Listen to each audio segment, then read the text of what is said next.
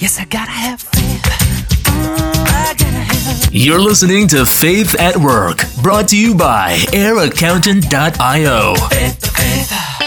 Outsourced controller and bookkeeping services. Now to our host, Carl Grant. Welcome to Faith at Work. I'm Carl Grant here with Kim DeWitt. She's Director of United States Air Force and NATO Business with Decision Lens. Welcome, Kim. Thank you, Carl. Glad to be here. So, looks like you've been in sales the large part of your career. Talk to me a little bit about what you do and how you got into it. It was sort of unexpected. I started out, or my formal training in college was counseling and mental health, and I started out in that career. And then I was a stay-at-home mom for about 8 years. And when I went back to work as a single mom, I decided, and I had some good advice, to repurpose my problem-solving skills and my people skills of group dynamics and resolving conflict and solving problems and achieving goals to sales, now that I would be a single mom. So I, gave it a shot, and, God blessed me with the ability to develop an expertise. That's how it started. Well, it sounds like you sell some pretty complicated stuff. How in the world did you become an expert in all these things? I let the experts be the experts, so I always rely heavily on computer experts and, the actual technologists. I don't even pretend to be an expert in that area. But what I focus my attention on is really just uncovering customer challenges, needs, where they want to go, what they need to solve. And so I usually just focus my ability on that. And when the complicated, smart conversations, technical conversations come along, I bring the right people and plug them in. So when you go about selling to the folks you sell to, is this based upon relationships you have? Is it cold calling? How do you penetrate these accounts? I think I have some uncanny ability, maybe because of my counseling background or something, but I do my homework, and I think that that's key. I don't reach out to anyone without a purpose. So I do my homework, and I see, some general idea of what the mission is for the military, and the Department of Defense is easily researchable. There's so much going on out there that's published. And, with what we sell, we see a volume of the same challenge, through volumes of customers. So it's very easy to kind of set out a couple questions over LinkedIn. I use LinkedIn a lot for that. Mm-hmm. If I'm going to cold call, I usually reach out that way. And if I ask the right questions and I look like I'm relevant, for the most part, that's how, I can develop a relationship, or just through, networking or in-person conversations, and then customer referrals. I work very hard to have customers who also say this was very helpful, or they benefited, and then they'll refer. Okay. And then I saw that you studied human development and family studies as an undergrad. So that certainly prepared you for motherhood and the kind of work you did early on. But how in the world did that prepare you for selling to military officials and the things that you're doing now? One of the things you had mentioned earlier before we got on the recording was God's sense of humor, and that's a wealth of conversation right there. As God's sense of humor, putting me in places that I'm not equipped for, but equipping me in the place. People are people. It's a human, endeavor. Everybody has challenges and goals to accomplish and get where they need to be. And kind of what's transactional can be, any kind of thing in between, but it's kind of the same principles. And then you mentioned God. So I'm going to ask you about your faith. How did you come to faith? I know that's an important part of your life. It is. I was very fortunate to always feel that God existed and was a part of my life. And I can't even remember a time, even as a child, where I didn't talk to God. I feel very fortunate from that perspective.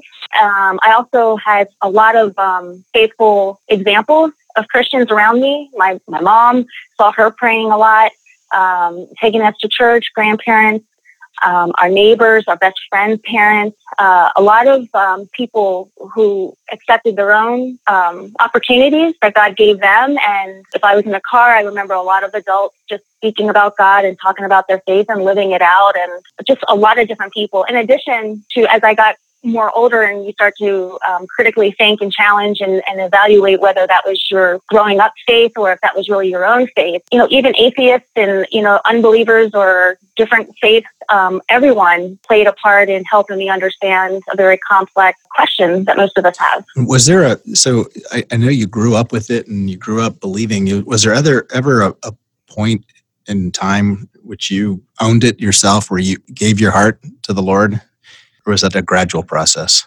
As a child, I always sensed God's presence. And then, like I said, you start to get into college or high school and your mind starts to develop on a critical analysis level and, the scientific method and, thinking reasonably and rationally. And then you start to challenge the assumptions that you have. And then, I just was fortunate to have so many faithful people who could defend their faith, who were researched and applied themselves to understand and dig deep as well. And, I can, immediately think of some folks like my father-in-law at the time and his, and my ex-husband's mother and their family. They invested a lot in me to understand the scriptures and illuminated, kind of what I knew in my heart and intuitively, and kind of brought the Word of God to life. Because most of my religious upbringing was more ritual and sort of just ritual ceremonial, but not like this living Word, the Word of God. So that was where that kind of, began. There was two great challenges. One was in college, where all of that, like religion or your original faith, your childhood faith, was just silly fantasies of fears and, your invisible friend Jesus. And as much as I tried to, look at things rationally, or intellectually, thank God, God had provided so many, my own personal miracles. And I often find that with the teenagers of my kids' friends, when they're questioning these things now, it's not just our rational minds. We actually know way more than what we can put words to. God had revealed himself in so many miraculous ways that are unexplainable. And even if some folks don't even feel like the positive was revealed, a lot of people have experienced negative experiences that are beyond what you can see, touch, or feel, or hear. So I just knew in myself that I couldn't betray myself when it came to knowing that he was real and he was involved in my life. And then I would say that the second part was going through a divorce.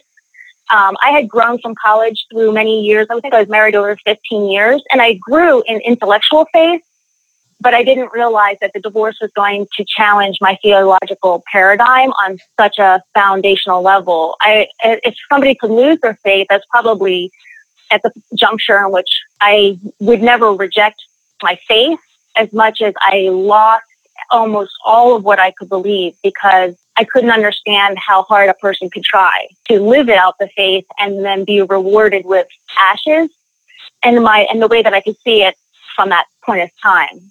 And through that, and I just remember praying, like, if God's real, if he's really, involved, the burden's on him. He's going to have to reveal himself to me. And it was almost like God smiled, like, finally, she got it. She understands. And then it went from intellectualizing my faith to much more of, kind of like the following to becoming a disciple. And so knowing that he leads and he teaches and he works with me way through so many other channels than just my intellect. I don't give up my intellect. It has to be reasonable and it has to be somewhat consistent. It's not irrational, but I've just learned that following him or just knowing about him is very, very, very different.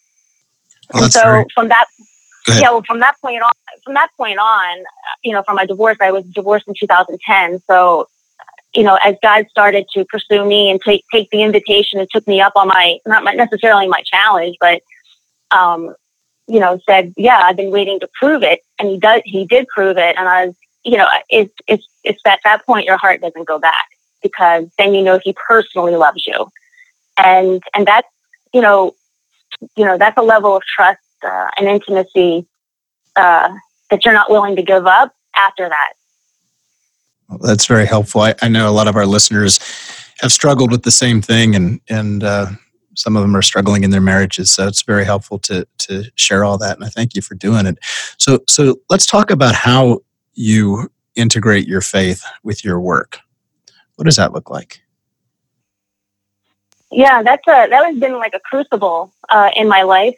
I always, I always felt like I was in the wrong place. I always felt like, I was in the wrong job and the wrong career. And I just, no matter how I tried to, find my tribe, so to speak, or, match up my capabilities with the right environment and the right context and the right industry and all that, which is really, my passion for counseling, rehabilitation, and growth, and mentoring and those types of like social sciences or the social science fields, trying to get back over there. And the more I got into sales, the more I just couldn't understand how I was there, like why I was there. It felt very, it was like daily feeling of like, I didn't like it. I felt like a hypocrite, that there was no future. I was tired. I wasn't taking risk. I was where I didn't want to be with people I didn't want to be with, because the corporate environment is nothing like, the kumbaya and hug it out environment of social science folks. It's very, very different. And I had a really hard time understanding what God wanted me to do, because my skills worked really, really well with the customer, but I had always a very, very difficult time. What's the word I'm looking for? Making it, operationalizing that internally, with the company decision making, and strategies and things of that sales, which. So that was really, really hard. And I'll tell you, that was a crucible I could just go on about. But what really kind of helped me understand was just the biggest aha in the moment was I was reading and listening. I like the audiobooks too, but what's his name? Eugene Peterson's book, The Run with the Horses, about Jeremiah. And I remember listening. I used to listen to that all the time, and I could just keep listening to that and get more and more out of it. But when he was talking about the Israelites being exiled to Babylon, and I remember driving to the beach and for hours, just shocked, because that was just an illuminated everything that God was trying to teach me, and that that I was being forced. I kept thinking I was in the wrong place, and through that book and through the stories of the Israelites and how Eugene Peterson and Jeremiah and all that talked about, I had a choice. That crucible and that stress, forced me to a decision, whether I was going to focus, thinking that I was in the wrong world and be full of self-pity and feeling like I was living a marginal existence, and feeling like I was being pushed to the edge of my existence, versus choosing and directing and focusing my energies to live and embrace God's future for me. I just, kind of fell into like, okay, God does care about this. And it was just such a huge thing because I resisted it so much. I kept thinking I was going to get out. And now it dawned on me, like, I'm not going anywhere. This is where he has me assigned. We need to go ahead and wrap it up here. I want to thank Kim DeWitt so much for joining us on Faith at Work. I'm Carl Grant, and I'd like to encourage you to follow our podcast. You can find us on all the major podcasting platforms. Thanks. Yes, I gotta have faith. You have been listening to Faith at Work with Carl Grant, brought to you by AirAccountant.io.